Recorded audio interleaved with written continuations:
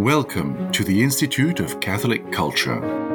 We are a non-profit Catholic organization dedicated to the re-evangelization of our society through educational and cultural programs offered to the public at no charge. This presentation and many others are available through our online library at instituteofcatholicculture.org and on our ICC app. Whether you are looking for weekly Bible studies, in-depth courses, or talks related to the faith, you will find it at the ICC. Please check out our upcoming schedule of live online events and engage with us on social media. All are welcome to join our growing international ICC family. For handouts, links, and further study materials, please visit this program's page on our website or app.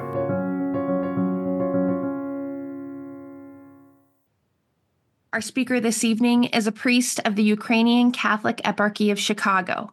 Father David Anderson studied under Father Alexander Schmemann at St. Vladimir's Seminary and was ordained in 1983. In addition to serving as a parish priest for 39 years, he has been both a teacher and a translator of patristic and Byzantine liturgical texts. He has presented many classes on liturgy and the Church Fathers throughout the country. He is presently the Byzantine Rite chaplain at Wyoming Catholic College, and he also teaches for our Magdala Apostolate. Please join me in welcoming back to the Institute of Catholic Culture, Father David Anderson. Welcome, Father. Great to have you back. Thank you, and it's a joy to be back, as always. And let's pray. In the name of the Father, and the Son, and of the Holy Spirit. Amen. O heavenly King, O Comforter, the Spirit of truth, who are everywhere present and filling all things, treasury of all blessings and giver of life, come dwell within us and cleanse us from every stain, and save our souls, O gracious Lord. Hail Mary, full of grace, the Lord is with thee. Blessed art thou among women, and blessed is the fruit of thy womb, Jesus. Holy Mary, Mother of God, pray for us sinners, now and at the hour of our death. Amen. Holy Father Anthony the Great, pray to God for us. In the name of the Father, and the Son, and of the Holy Spirit. Amen. So when I came into the room which is set up for this class this evening, I saw Father Hezekiah celebrating the great blessing of the water and liberally dousing people with water in every direction. And of course, here at Wyoming Catholic College, where for the last 5 days it has been well below zero, without, I think that the warmest we've gotten is about 2 or 3 above during the day, and during the night it goes down to about 20 below. Nevertheless, we had the 2 blessings of water on the eve of Theophany on January 5th inside the church, as you saw Father doing. And then on the day of the feast, it's the tradition to go to a body of water. And so we went to the local river here in Lander, Wyoming, which, even though it is so cold, never completely freezes because of thermal springs that feed it. So there in the cold, we had the great blessing of water. Before I begin the talk tonight, I want to emphasize what I heard Father Hezekiah saying. Now, what is a blessing? Lots of stuff being said about blessings these days, is there not? And we have to realize that what is at the heart of a blessing, my teacher, Father Schmemann, used to say that every blessing is an epiphany. Those who took the long liturgy class that we did earlier this year will be familiar with speaking that way. An epiphany is what reveals. So blessing, we bless God and God blesses us. The scripture is full of blessings of God by us. Bless the Lord, O my soul, and all that is within me, bless his holy name. And God sends his blessings upon us. God be merciful to us and bless us and cause his face to shine upon us. A blessing is not some sort of injection of some spiritual slash magic substance into things. A blessing reveals, shows someone or something to be what it is in the eternal present of God. So we bless water at Theophany, and in that blessing of water, water is shown to be what water ultimately is, and that is the giver of life. We take it for granted. We're made virtually of water, with some other elements thrown in, but over 90% of us is water. And we forget to marvel, to wonder at why should there even be such stuff without which there cannot be life as we know it. So from water comes life, and not only the life of the first creation, but the life of the new creation, the gift of eternal life given through water. One of the hymns that we sing on the Theophany says of the water that what is earthly is visible, what is heavenly cannot be seen. By descending into the water, we ascend to God. So we ascend to God. That's a good place to jump into our topic for this evening, which is one of the central phenomena of Christian teaching in the history of the church. It's appropriate that we should be having this talk on the eve of St. Anthony of Egypt, St. Anthony of the Desert, St. Anthony the Great. Many of you from the Latin tradition are very familiar with St. Anthony of Padua, the disciple of St. Francis of Assisi. But of course, St. Anthony of Padua was named for St. Anthony the Great, who lived in the 3rd and 4th centuries in Egypt. And it is to Egypt that we are going tonight, as we speak of the Catechetical School of Alexandria. Now, this city of Alexandria, of course, it's not difficult to see where the name comes from. The name comes from the great Greek conqueror, Alexander the Great, as he's called, great in terms of worldly power, on the one hand. On the other hand, perhaps a good consideration to begin, even though this great city becomes in 300 years after Alexander the Great founded it and named it in honor of himself, it becomes one of the greatest centers of Christianity. It's the second greatest city in the Roman Empire, because by the time the 1st century AD has arrived, Egypt is part of the Roman Empire. So when Alexandria was founded, the Greeks ruled Egypt. But by the time 3 centuries had passed, Egypt had become part of the Roman Empire. So this city named by this man who lived only, and here I'm deliberately establishing a parallel, a comparison, who lived to about the same age as our Lord Jesus Christ when he was crucified. And in those 3 decades that he lived, managed to conquer most of the then known world in Eurasia and Africa, that is to say. So all of the Mediterranean world, pretty much, North Africa, the Middle East, all the way to the boundaries of India. All that comprised Alexander's empire. And he did all that by the time he reached 30 years of age, chronologically. How different is the Son of God made man?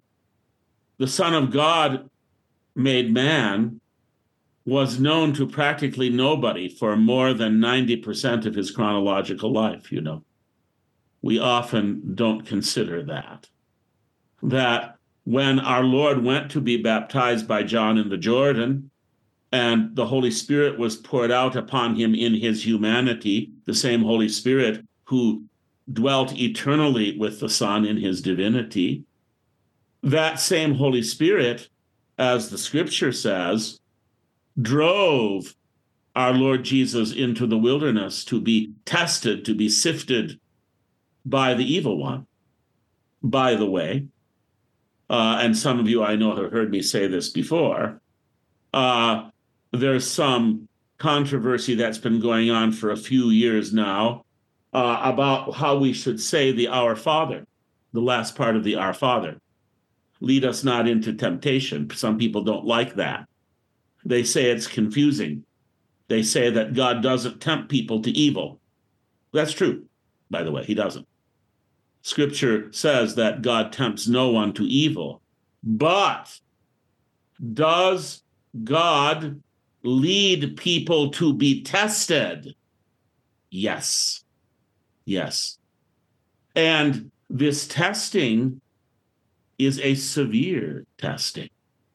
Our Lord said to Peter, James, and John as they entered the Garden of Gethsemane the night before the Passion, watch and pray that you enter not into temptation.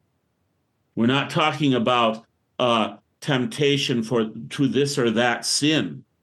It's the temptation of whether or not, in the most basic sense, one is going to continue to obey and seek and do the will of God. So in that sense, yes, we are led into temptation. We ask that we may be spared the pain of that. Jesus asked to be spared the pain of it.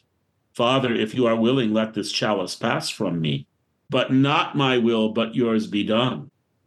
So to pray in the Our Father, to not be led into temptation, is to pray to be delivered from that giving up of faith and trust in God. So anyway, Jesus, our Lord, had lived a large portion of his life by the time he publicly manifested himself at his baptism, in contrast to the great conqueror Alexander the Great. Well, city of Alexandria, the intellectual center, as I said, of the Roman Empire in the 1st century AD. Some of you who know some history might say, well, isn't that Athens? Isn't that the great center of philosophy, the great philosophical schools in Athens where Socrates and Plato and Aristotle taught? And that had been the case, it's true. But by the time of the 1st century Christian era, Alexandria had taken the place of Athens in many ways. So the great schools and libraries that are found there, for example, give you a little background here. In the city of Alexandria, and this is long before Christianity came there, among the many schools, I'll mention 3 of them, and then we'll speak of the Catechetical School. There was the museum, as it was called, not as we would think of a museum today, but a museum as a place of study, founded by the scientist Ptolemy, was the most famous school in the East. In addition to the museum, there was the Serapion and the Sebastion. Each one of these schools had its own library. The library of the first and most famous school, the museum, had over 700,000 volumes, which in the ancient world is a huge number. And the other schools likewise. So those great libraries of Alexandria that in the 5th century were destroyed, and with that destruction came the loss of so many of the texts that are central to the beginning of the Christian era were lost in that fire of the great library of Alexandria. Many of the manuscripts, for example, of the Old Testament. Now, in the city of Alexandria, which was a Greek-speaking city, in contrast to the rest of the land of Egypt, where, of course, if you look at the map of Egypt, you see immediately that Egypt is mostly a desert. What gives life to Egypt is water, the Nile River, the great river. And that's where most of the population then and now live. But the people who lived along the Nile were not primarily Greek speakers. They may have had some Greek as a second language, but they spoke the ancient language of Egypt, which is Coptic. So you have two cultures, the rural Coptic culture and the urban Alexandrian Hellenistic or Greek culture. So in the case of the city of Alexandria, we're talking about a Greek-speaking city and a city that stood in the philosophical tradition of the great Greek philosophers. Now, Christianity came to Egypt in the first century. According to tradition, St. Jerome, for example, speaks of it. And his account says that, and as the church tradition proclaims until the present, that Christianity was brought to Egypt by the apostle Mark the evangelist. And Mark the evangelist himself is a fascinating figure because Mark begins as a disciple of the apostle Paul. Now, he had also been a disciple of the Lord, but he was not in the group of 12 apostles.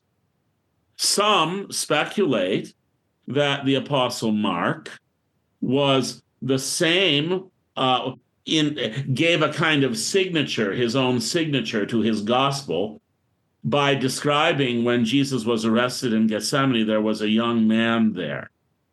The gospel says it's only in the Gospel of Mark do you find this. There was a young man who was watching. He was clothed only in a one linen garment, and they grabbed him, and he ran, leaving his garment behind. And some have been of the opinion that that is Mark speaking of himself. Likewise, it's Mark's mother who had a house in Jerusalem, and in that house was the upper room where the Last Supper, as we call it, occurred, also where the risen Lord appeared to the apostles on the day of the resurrection, also where the Holy Spirit descended upon them at Pentecost. So Mark, or John Mark, as he is called, is a central figure in the early church. But he started going around with St. Paul in St. Paul's missionary journeys, but we're told that in the middle of the first journey, he went back home. And when the time came for Paul's second journey, Mark wanted to go again. Paul wouldn't let him because he'd given up because of the demands of the journey the first time around. So Paul and Barnabas, who were cousins, went off on their own. Now, Paul and Mark were reconciled later on before Mark died, but there was a division between them. So Mark went from Paul to being with Barnabas to being with Peter in Rome.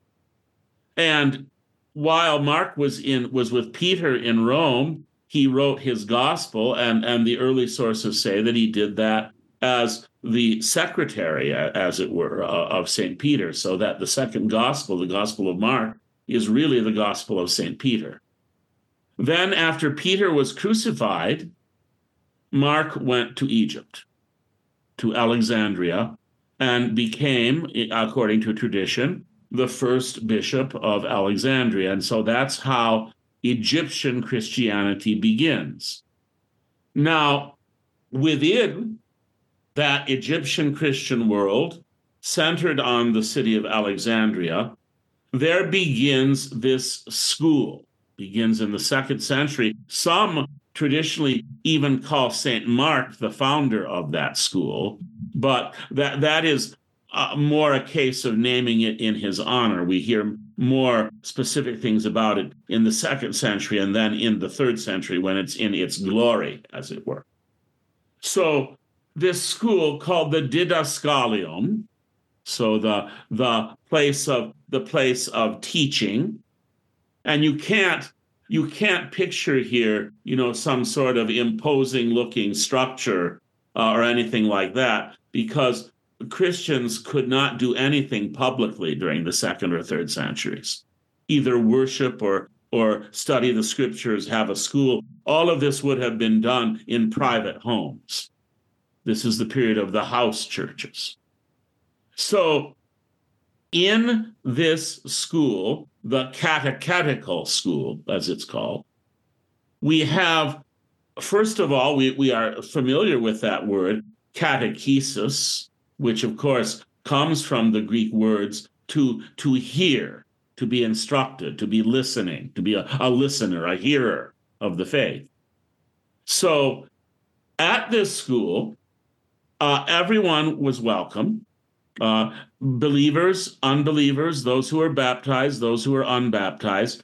It was, on the one hand, a place to learn the basic Christian teachings, but also, on the other hand, a place to study the teachings of the faith in a deep way that was very much influenced by Greek philosophy. So the Catechetical School of Alexandria is the first attempt that we know of to have a Christian school that did not alienate itself from the classical wisdom of the Greek philosophers. So the great figures, there's a number of very important names, and I think probably many of you will recognize some of them. After Mark, who is traditionally described as beginning this school, in the year 176, we have the name of Athenagoras, who is actually the first head of the school. And Athenagoras is followed by Pantaenus. Now, Pantaenus is an interesting figure because he is the instructor of the two big names associated with the School of Alexandria. And these are, of course, Clement of Alexandria, and Origen. So it's in the second into the third century that this school reaches the height of its influence. But this early figure, Pantaenus, is a fascinating figure because he is referred to in the early histories of the church. Eusebius in the 4th century, Eusebius of Caesarea's History of the Church, speaks of Pantaenus as being the teacher in the Catechetical School there in Alexandria. And Pantaenus also went on a journey to the east, where he visited, he went as far as India. Now India in the 2nd century AD was not quite the same as India on the modern map is now. The Indies meant to the east, past the Tigris and Euphrates. But how far exactly Pantaenus went, we're not exactly sure. But Pantaenus claims that he went to those places where the apostles Thomas and Bartholomew had evangelized the people. So that would include parts of present-day India and Armenia. And there, Pantaenus is described, and this is very interesting, as seeing copies of the Gospel of Matthew written in the original language.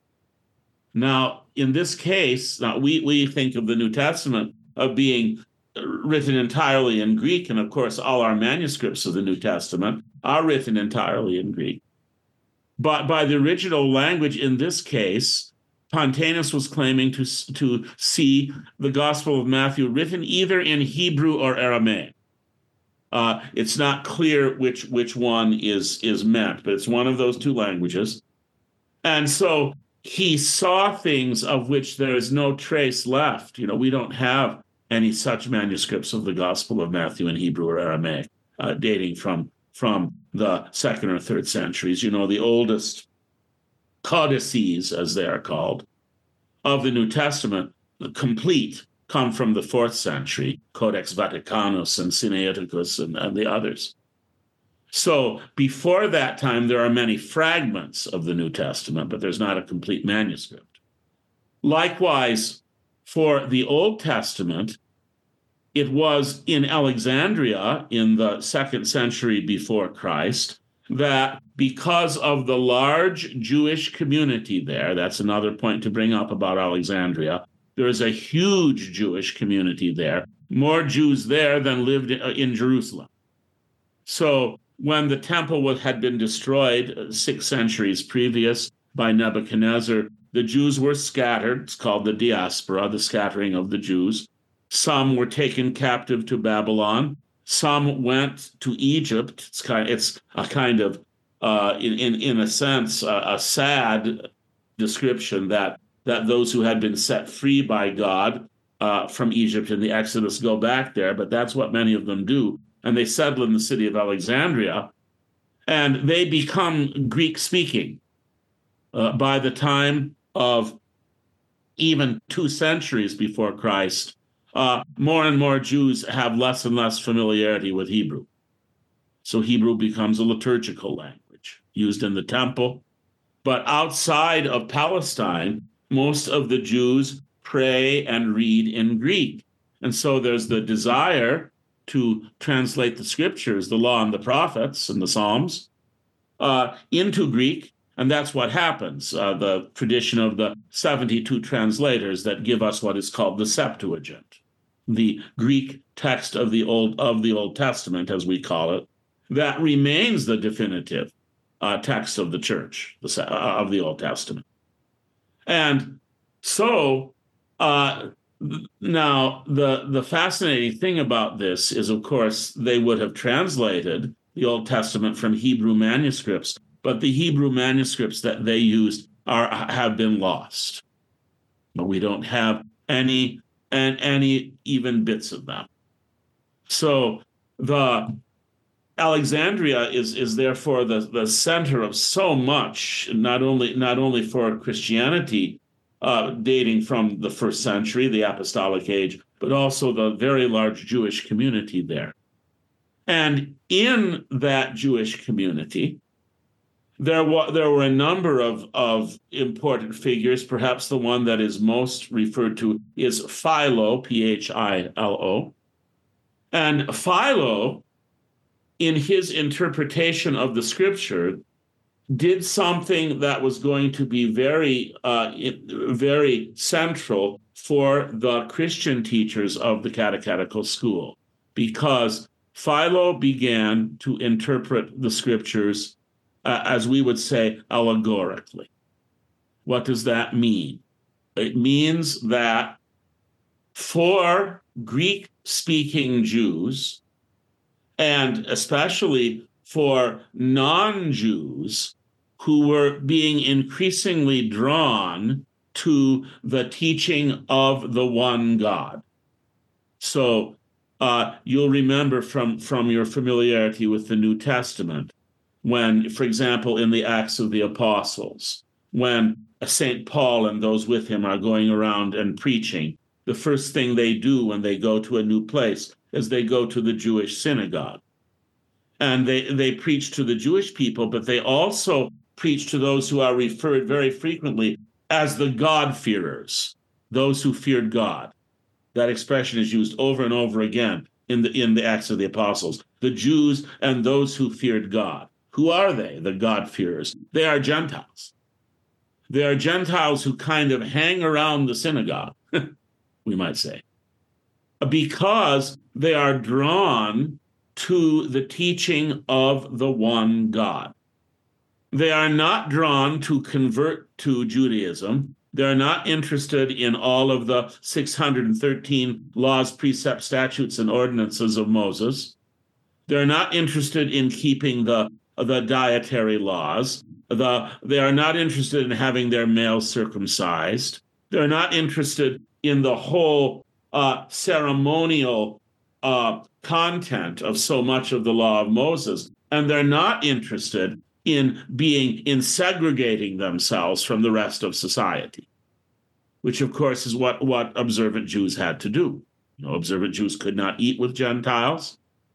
The very strict observant Jews, the Pharisees, for example, were so extreme concerning contact with Gentiles that if they were out in the streets and even the shadow of a Gentile crossed their path, they would go home and wash themselves.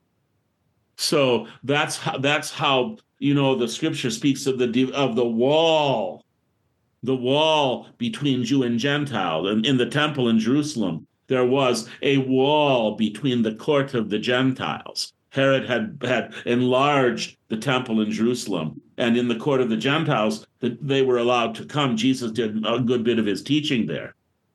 But between the court of the Gentiles and the court of Israel, there was a wall, and every few feet there was posted, not even by the Jews, but by the Roman government, that any Gentile who passed up beyond that wall, it was a capital crime. So even the Romans enforced the separation of the Jews, which the Jews insisted. Now that's of course one of the central issues of the first centuries of the church, because of course, on the one hand, that separation was commanded by God. And it was for a purpose. It was so that the people that he had chosen, the children of Abraham, would be set aside as those who would be the ones from whom the Savior would be born. But that separation had become an end in itself. And so people hung on to the separation for the sake of being separate. They forgot, perhaps, that God had said to Abraham that in his seed everybody on earth was going to be blessed. They forgot that Israel was spoken of by the prophet Isaiah as a light to all the Gentiles. So this whole issue of Jews and Gentiles comes to a unique kind of ferment boiling up in the city of Alexandria.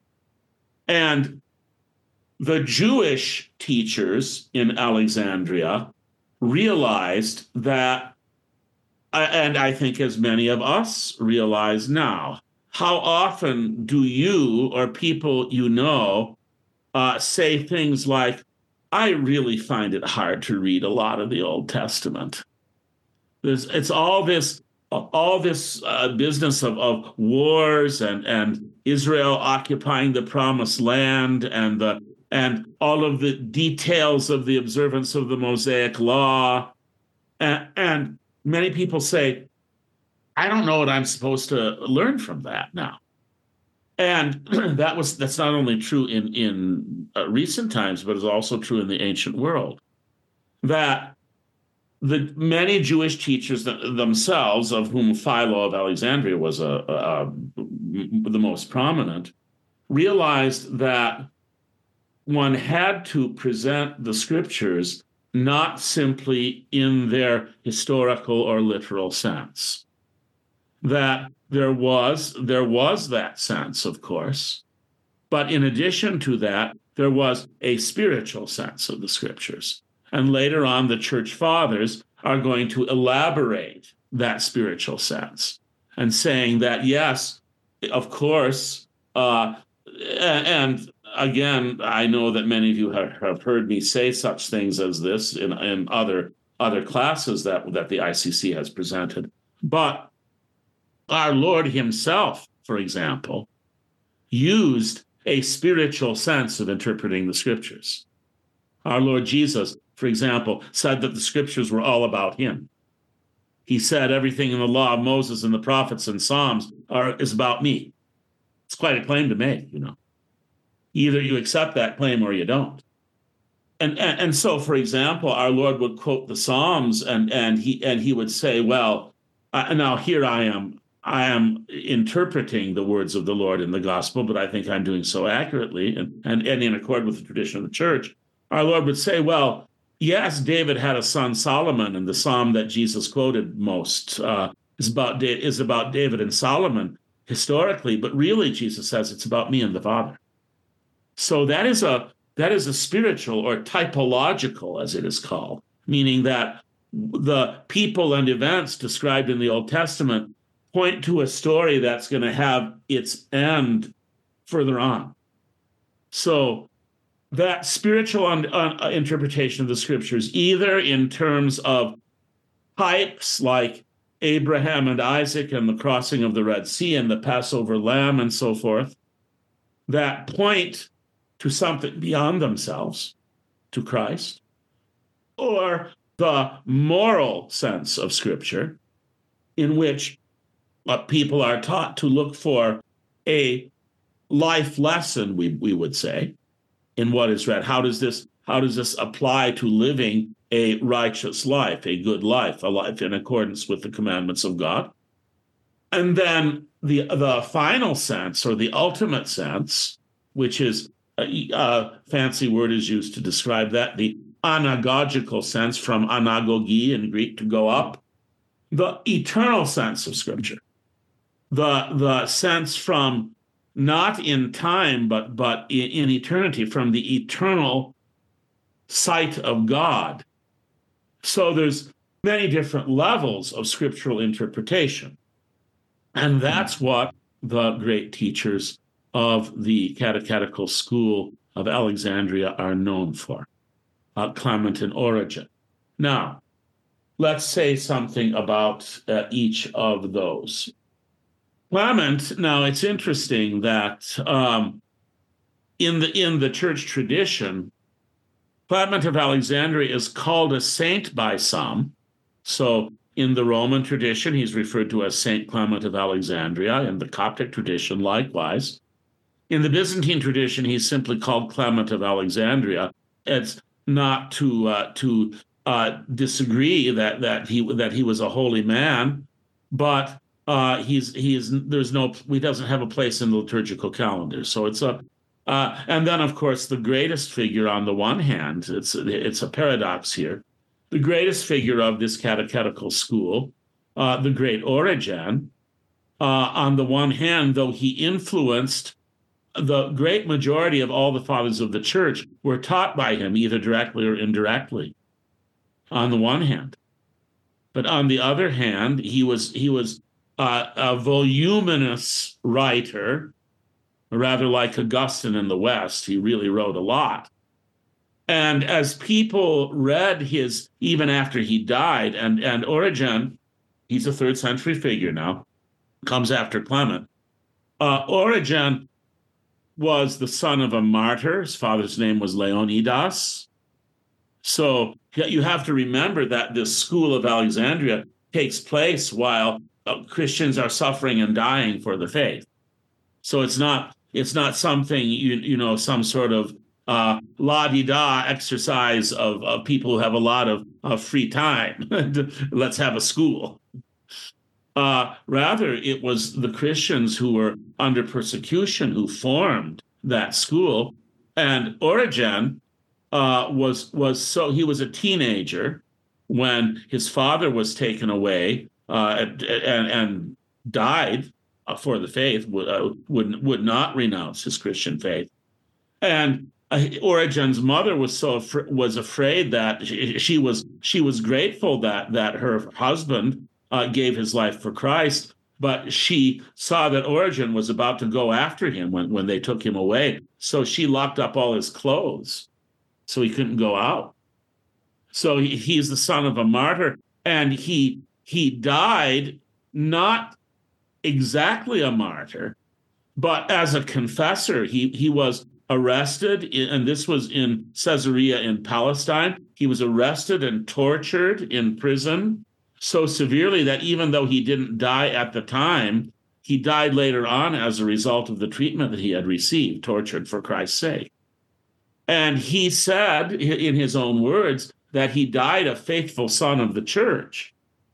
And, those are his last words. And in fact, he did die in the full communion of the church. But there is a very kind of unresolvable contradiction about him, because 300 years after Origen died, so Origen died in the 250s, 300 years, so in the 6th century, at one of the ecumenical councils of the church, the 5th ecumenical council, Origen was condemned as a heretic.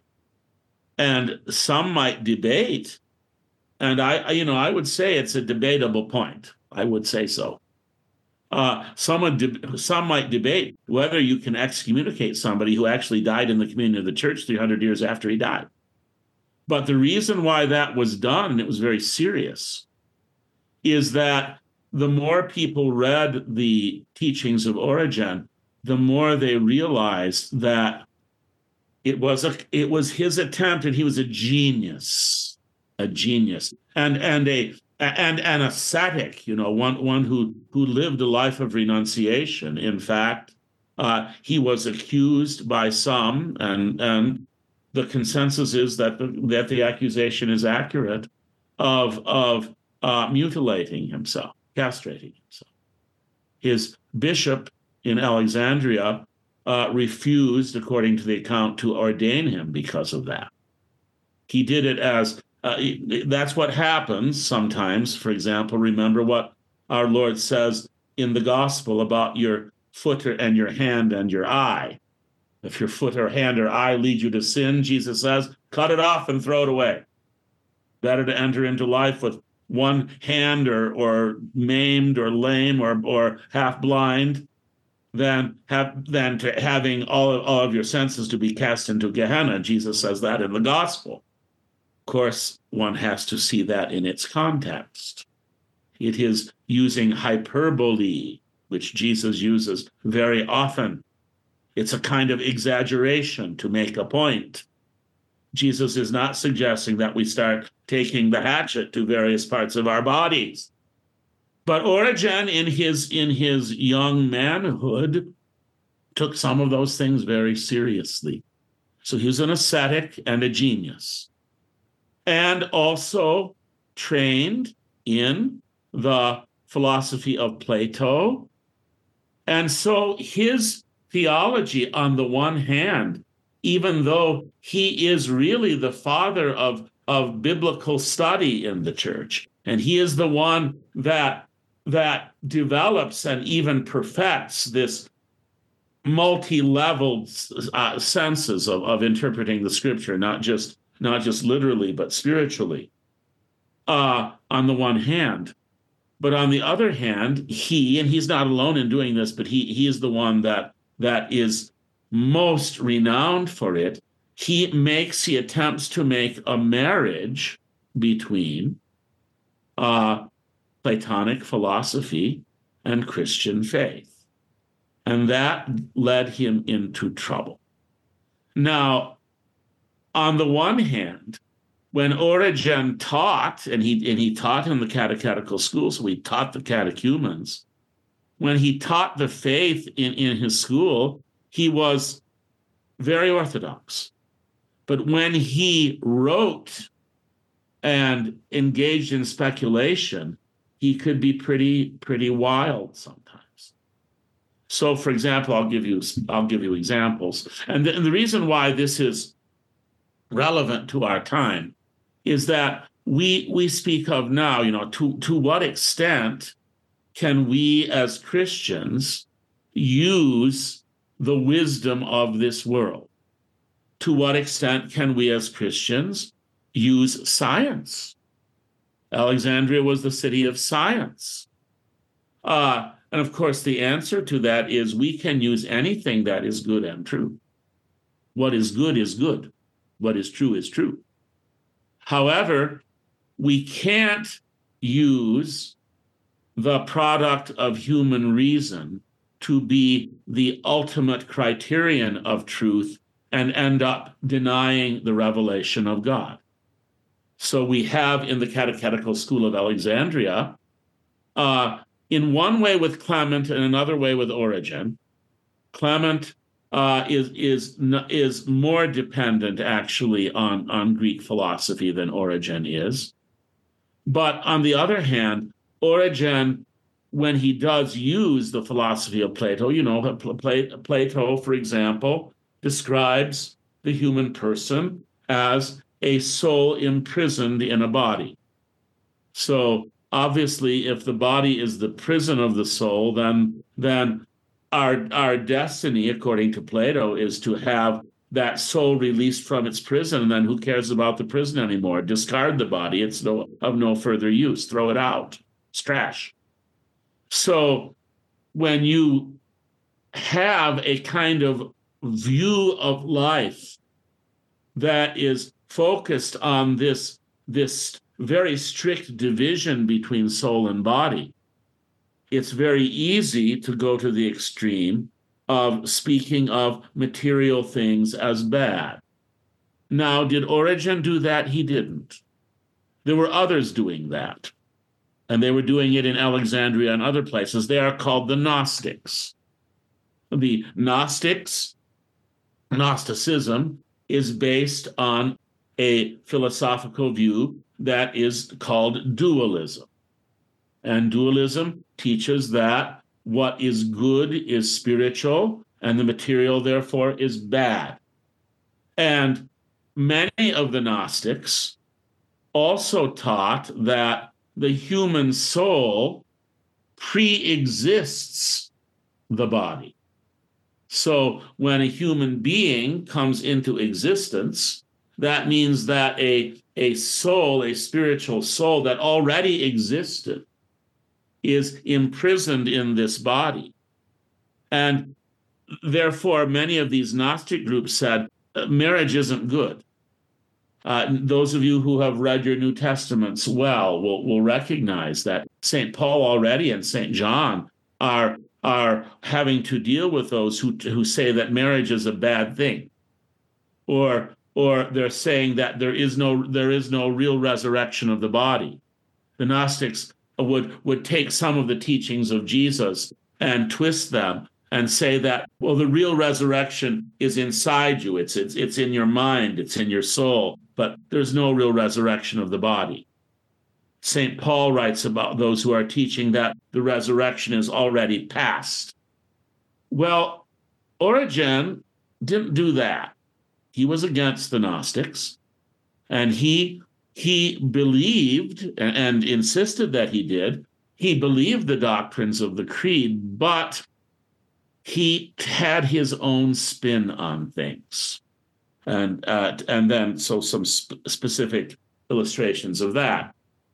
One of Origen's favorite verses from the New Testament was 1 Corinthians 15:28. 1 Corinthians 15:28. I'll read that to you, because 1 Corinthians 15 is, of course, Paul's great, it's one of the climaxes of the New Testament. It's the great chapter on the resurrection, where St. Paul says, if the dead do not rise, then Christ is not risen. And if Christ is not risen, then our faith is empty.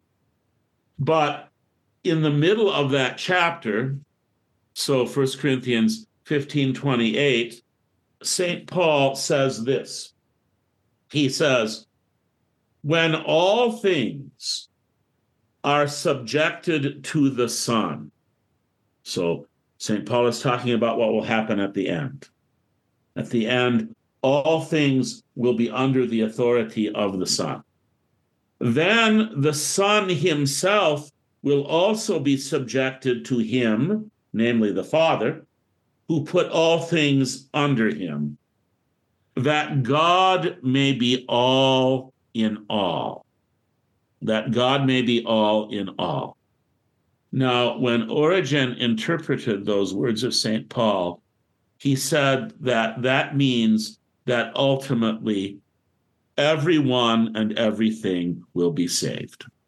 So Origen taught what is called universalism, the salvation of everything, including the evil spirits, including the devil, including the damned. So you might ask, well, how does Origen explain away all the things that are said about hell? And by the way, the person who speaks most about hell in the entire Bible, Old and New Testaments, is our Lord Jesus Christ himself. He talks more about hell than anybody. So how do you explain that?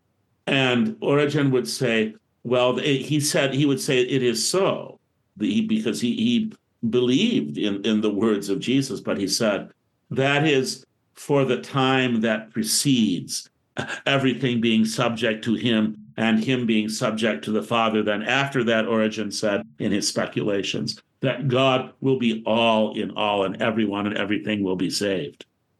And Origen didn't stop there.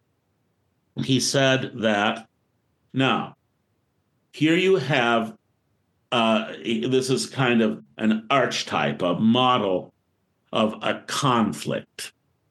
In the Bible, in the Scriptures, time and history is linear, goes from point A to point B. In Greek philosophy, time is cyclical.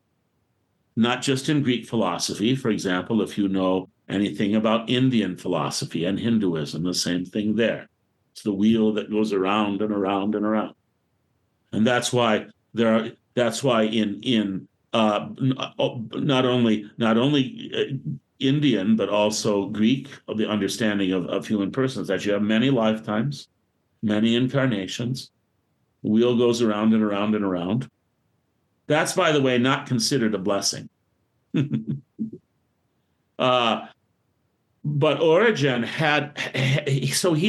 there was a conflict in Origen, because he knew, of course, that the scriptural revelation presents time as the creation of God. It has a beginning, it has an end. It's not something that always was. Only God always is. And God is outside of time. God enters time in the incarnation, but God himself lives outside of time. Now, Origen said that after, again quoting his favorite verse, after God is all in all and everybody is saved, then sooner or later, another cycle will start. And it'll happen all over again in another sort of way. So Origen could not get out of the cyclical understanding of time. Now, because of that, because of things like that, even though he was so wise in his interpretation of Scripture, the church dealt really very harshly with him. And actually, the East dealt more harshly with him than the West did. The West, for example, those of you who pray the Liturgy of the Hours, you will, in the office of readings, for example, there are still passages from Origen that are read. But in the East, it's forbidden to use any writings of Origen in the church services. Priests are not allowed to quote them. I cannot say, if I'm preaching a homily, as Origen taught, and read so-and-so. I'm not allowed to do that. Now, you can sort of do it indirectly, but you can't do it directly.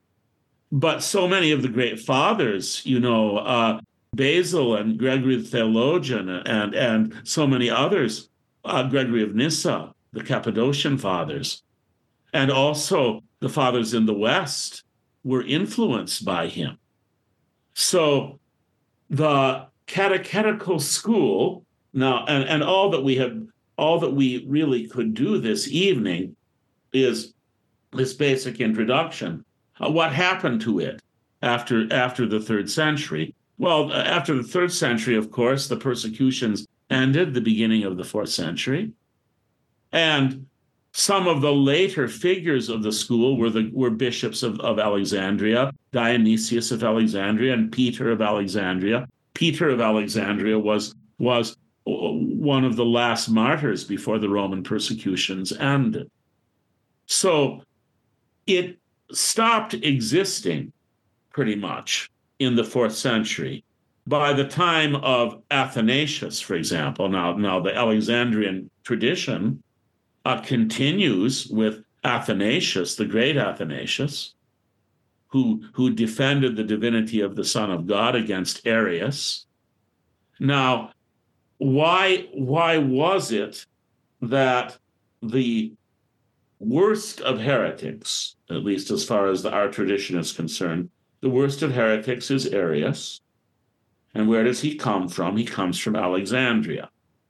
And he also is trapped inside a paradox that that leads him into teaching false doctrine.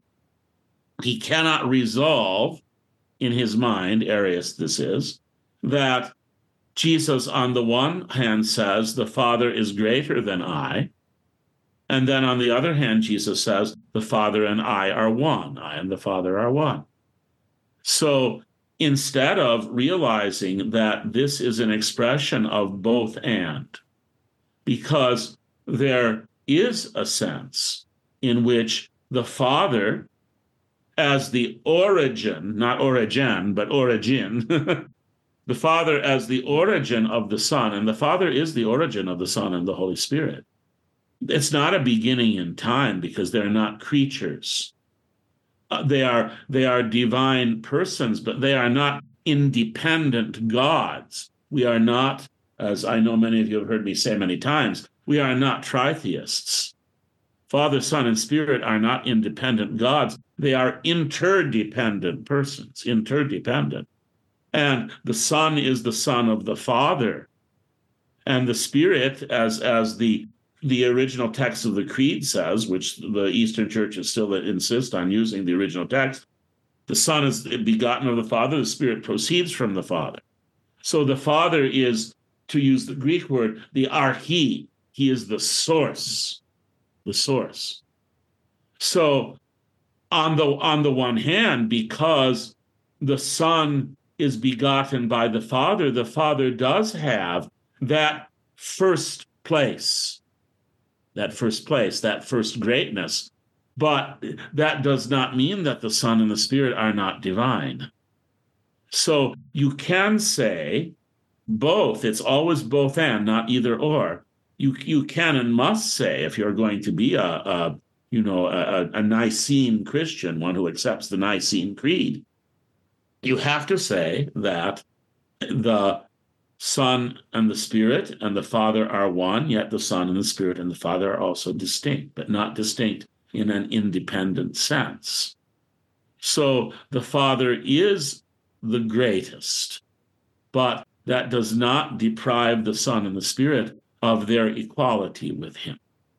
Now, Arius could not resolve that. So Arius was an either-or man, and he took the path that treated the Son of God as a creature. And where is this happening? It's happening in the Church of Alexandria.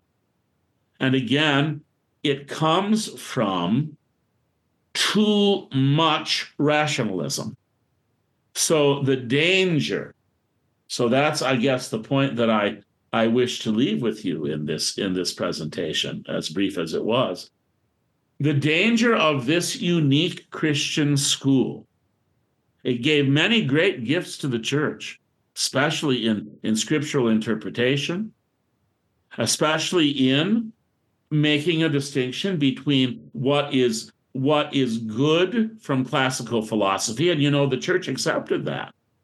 The church does, even in iconographic art, you can see examples of this, especially in Europe. If you go into the narthexes of many of the ancient churches that have ancient mosaics, the narthex, of course, is the entryways, not the inside of the church, not the nave, not the sanctuary. But in the narthex, you will see icon-like mosaics of Plato and Socrates, Aristotle, and some of the others. And this is to show, and this is Clement of Alexandria would say this, that they, in their way, prepared the way for the truth of the gospel. So God directly revealed himself to the people of Israel. And he did this through the law and the prophets. But that does not mean that he had completely abandoned everyone else. So, for example, St. Paul in Acts 17, Acts of the Apostles, when he preached to the Greeks in Athens on Mars Hill, the Areopagus, he quotes the Greek philosophers. He says, as some of your own philosophers have said. And then in the letter to the Romans, St. Paul says that the truth of God can be found even to those who have not received divine revelation, if they grope for God, he uses the word grope, to feel for God, they will find him, he says. So the Catechetical School of Alexandria gave that place to classical philosophy that the church, both in the East and West, continues to do. That's why traditionally someone being prepared for ordination studies both philosophy and theology. St. Clement, back to him just for a bit before I close, he wrote three books. One was the Exhortation to the Greeks. The second one was called the Pedagogos, the schoolmaster. And then the other was, he calls the miscellanies, the miscellaneous things. But in those works, he says that the purpose of philosophy was to bring people from polytheistic paganism to groping for the one God, so that they would be prepared to receive the fullness of revelation in Christ. So Christ is the end, directly the end of the law and the prophets. They foretell him and prepare his way, but he's also the fulfillment of everything that is good and true in philosophy. So that's the treasure of Clement and Origen and those with them in the School of Alexandria. And it's a model for not only that time, but for ours, that yes, we can make use of the products of human reason. And yes, we should, because they are the evidence of our being created in the image and likeness of God. The intellect, the proper use of the intellect. But the intellect, if it is to find God, and that is our destiny, to find God and to live in God, it must submit obediently to the revelation of God. So there is this marriage of truth and reason, fides et ratio in Latin. So that's what the Catechetical School of Alexandria sought in its great teachers, with sometimes success, sometimes less so. And that shouldn't surprise us. And we should, we should be grateful for the successes and still, of course, be willing to be formed and taught by the. You could say that in the School of Alexandria, theology, the study of theology, is born there in a unique way. So, and we can certainly, even though we would not accept the erroneous aspects of Origen's teaching, nevertheless, we can still take the best expressions of that school as a way to more richly partake of what has been revealed to us, not only in the scriptures, but in the self-revelation of God himself through the incarnation of the Lord. So I'll stop there. Wonderful. Thank you so much, Father. What a treasure for us this evening, and teaching us so much about the origin as well as Origen in that School of Alexandria for us tonight. Father David, we'll go ahead and do some question and answer as we finish out this evening together. All right, Father David, so many coming in this evening and asking a lot of questions regarding Origen and Plato and kind of what the school did for that time. So we'll start with a question coming in from Martha regarding Origen and Plato, asking, isn't there a resemblance between Plato's theory of forms and St. Paul's observation that we must now see through glass darkly, but then face to face? And she's asking, why is it dangerous to see, or is it dangerous to see some of that Christianity in Plato? Well, and of course, behind this question, which there's a similar question, and it's been endlessly discussed.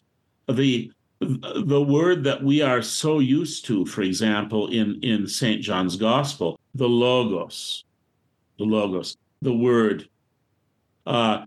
John speaking of the eternal word of the Father.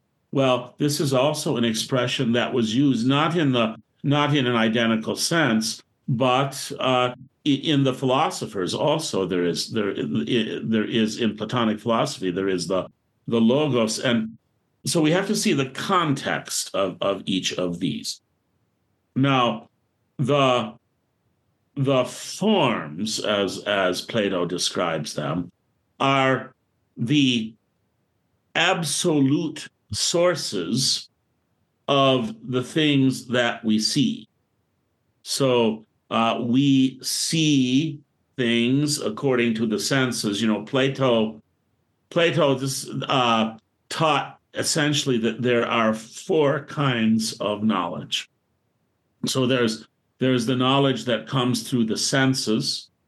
So our senses see and hear and smell and touch and taste. Then and you can see here almost the beginning of the scientific method, from what the senses perceive, then the mind, the intellect, digests that sense information and comes up with conclusions or facts, we would say. But now, of course, someone who is a materialist would say, well, that's all there is to knowledge. There's just sense information and reasoned conclusions drawn from that. But Plato didn't believe that. Plato taught there's two more kinds of knowledge. The third is intuition, in which even though the mind and the senses might be involved in this, intuition is not deductive. It's direct. It's a direct perception that comes from the way in which the human creature is able to perceive. So we hear people say, and I'm sure all of us have said it concerning this or that. I just know this, even though I can't prove it in a sense perception to reason progression. Now, either you accept that there is such a knowledge as that, or you don't. If you don't, you're a materialist, and that's what, of course, not science, but scientism is based on. Scientism is a absolutizing of the senses and the reason, drawing conclusions from the senses and saying that's all there is. But Plato allowed also for intuition and also revelation. So if intuition comes directly from the inside, revelation comes directly from the outside. So what comes from the outside is that we living in time, living in matter, see things. Now the inquirers who asked this question says, quotes St. Paul, 1 Corinthians 13, now we see through a glass dimly, then we shall see face to face. So there, you might say that there is a certain similarity on the one hand. On the other hand, though, this I think is the heart of the matter. It's the face to face. That in Christ, God has made himself known in a way that cannot be compared to anything else. So that's, put it in the context of our talk tonight, that was the tension, you could say, in the Alexandrian school. So the Alexandrian school was fascinated with ideas, just as Plato was fascinated with forms. But in Christ, those ideas have a face. Then we don't stop at ideas. Ideas are to lead us on to persons, divine persons, human persons, divine persons in perfect and eternal communion, who create human persons to share that communion. Plotinus, who there's Neoplatonism, which comes from Plotinus, is one of the great teachers of Neoplatonism. He speaks of this ascent to the one, and that's all fine and noble in its way. the idea of assent to the one. But in Christ, of course, comes the reality of the joining in communion of created persons with uncreated persons. So people become partakers of the divine nature, as St. Peter said, not simply by an interchange of ideas, but by actual a personal communion. So that is what I think is the distinction there between Paul and Plato. That's wonderful. Thank you, Father. We have another question coming in from Bradley, talking about this 3 different types of interpretation that you talked to us about this evening. 1 with the types, 2 with the moral sense, and 3 with the interpretation in eternity instead of time. And asking in those, was this the first time that all of those ideas had come together with those 3 different interpretations? Or had people heard them separately? Kind of a little bit of insight on those interpretations. The first step in these various interpretations of scriptures, what comes actually before Origen, comes from Philo of Alexandria, and it's the literal as contrasted to the spiritual or sometimes mystical meaning. So there's initially two senses, the literal and spiritual or mystical. Then the spiritual and mystical is later on, especially with the influence of St. Augustine, further differentiated into 3 different expressions. One is the typological or the allegorical. So sometimes these 2 are used interchangeably. There's a distinction that is made between them, but I'd maybe better pass that by at least this evening, in which persons and events, though real in themselves, find their meaning in what they foreshadow.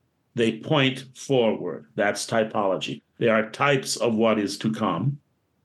And then also the moral sense is that in the examples of the great figures of Scripture, speaking here of the law and the prophets, the Old Testament, that is a foreshadowing of Christ in the fullness as the way, truth, and life, but learning the righteous life, which, by the way, of course, the Scripture insists we are capable of doing because we don't believe in total depravity. There's lots of people in the Scriptures who are spoken of as living righteous before the Lord. Zechariah and Elizabeth and Simeon and Anna, for example.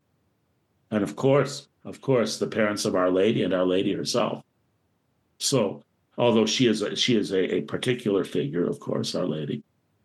So then the ultimate sense that to use the Latin expression sub specie aeternitatis, from the viewpoint of eternity, sees the Scripture from the viewpoint of when all is fulfilled. And I think I forget. I think it might have been Father Benedict Rochelle who used this example. And I think it's a very good one. In Dachau concentration camp, where there were lots of Christian clergy imprisoned and executed there. All the prisoners there would pray together as much as they could. They would pray especially every evening, whether they were Catholic or Protestant, or because it was mostly Christians there, Catholic, Protestants, or Orthodox. And before they ended the day, they would pray the 45th Psalm. And the 45th Psalm says, God is our refuge and strength, a very present help in time of trouble. Therefore we will not fear, though the earth be shaken and the mountains are hurled into the depths of the sea. The Lord of hosts is with us. The God of Jacob is our shelter. Come, behold the works of the Lord. He has crushed the bow and shattered the spear and burnt the weapons with fire. So it speaks of the victory of God. Well, they're praying this every night when what is present looks like the complete opposite of the victory of God. Looks like the triumph of the Nazis. But they prayed it from the viewpoint of eternity, and God is victorious. God is victorious now. That's the point of the ultimate sense. So these three subdivisions, if you like, of the spiritual sense, the typological, the moral, and the final or anagogical or ultimate, they work together to take one beyond a basic historical understanding. And that's not to say that it's not good to learn the basic historical understanding of Scripture, the literal sense, as far as we can. But there are some things about the literal sense that we don't know from historical context. So, therefore, the spiritual sense, the fathers of the church, and this is where the Alexandrian school is foundational, fathers of the church present as being of even greater significance than the historical sense. Wonderful. Thank you so much, Father. I think God is victorious in the time of persecution. What a great closing point for us this evening.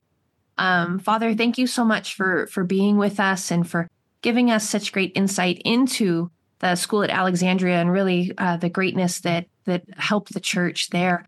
If you could please close us in prayer this evening. Yes. The Father is our hope, the Son is our refuge, the Holy Spirit is our protector. All Holy Trinity, glory be to you. Beneath your protection we take refuge, Holy Virgin Theotokos. Do not despise our supplications in our necessities, but deliver us from harm, O ever glorious and blessed Virgin. By the way, before I conclude, that prayer that I've just said to the Mother of God is the oldest written prayer outside the Hail Mary and the Gospel. The oldest written prayer, and it's where it is found first is in Egypt. So it comes from the Church of Egypt. God is with us through his grace and love for mankind, always, now, and ever, and unto ages of ages. Amen. We hope you enjoyed this program from the Institute of Catholic Culture. Remember to download our app and share our online library with friends, co-workers, and family members. To learn more, get involved, and support the Institute's work, visit instituteofcatholicculture.org and visit us on social media.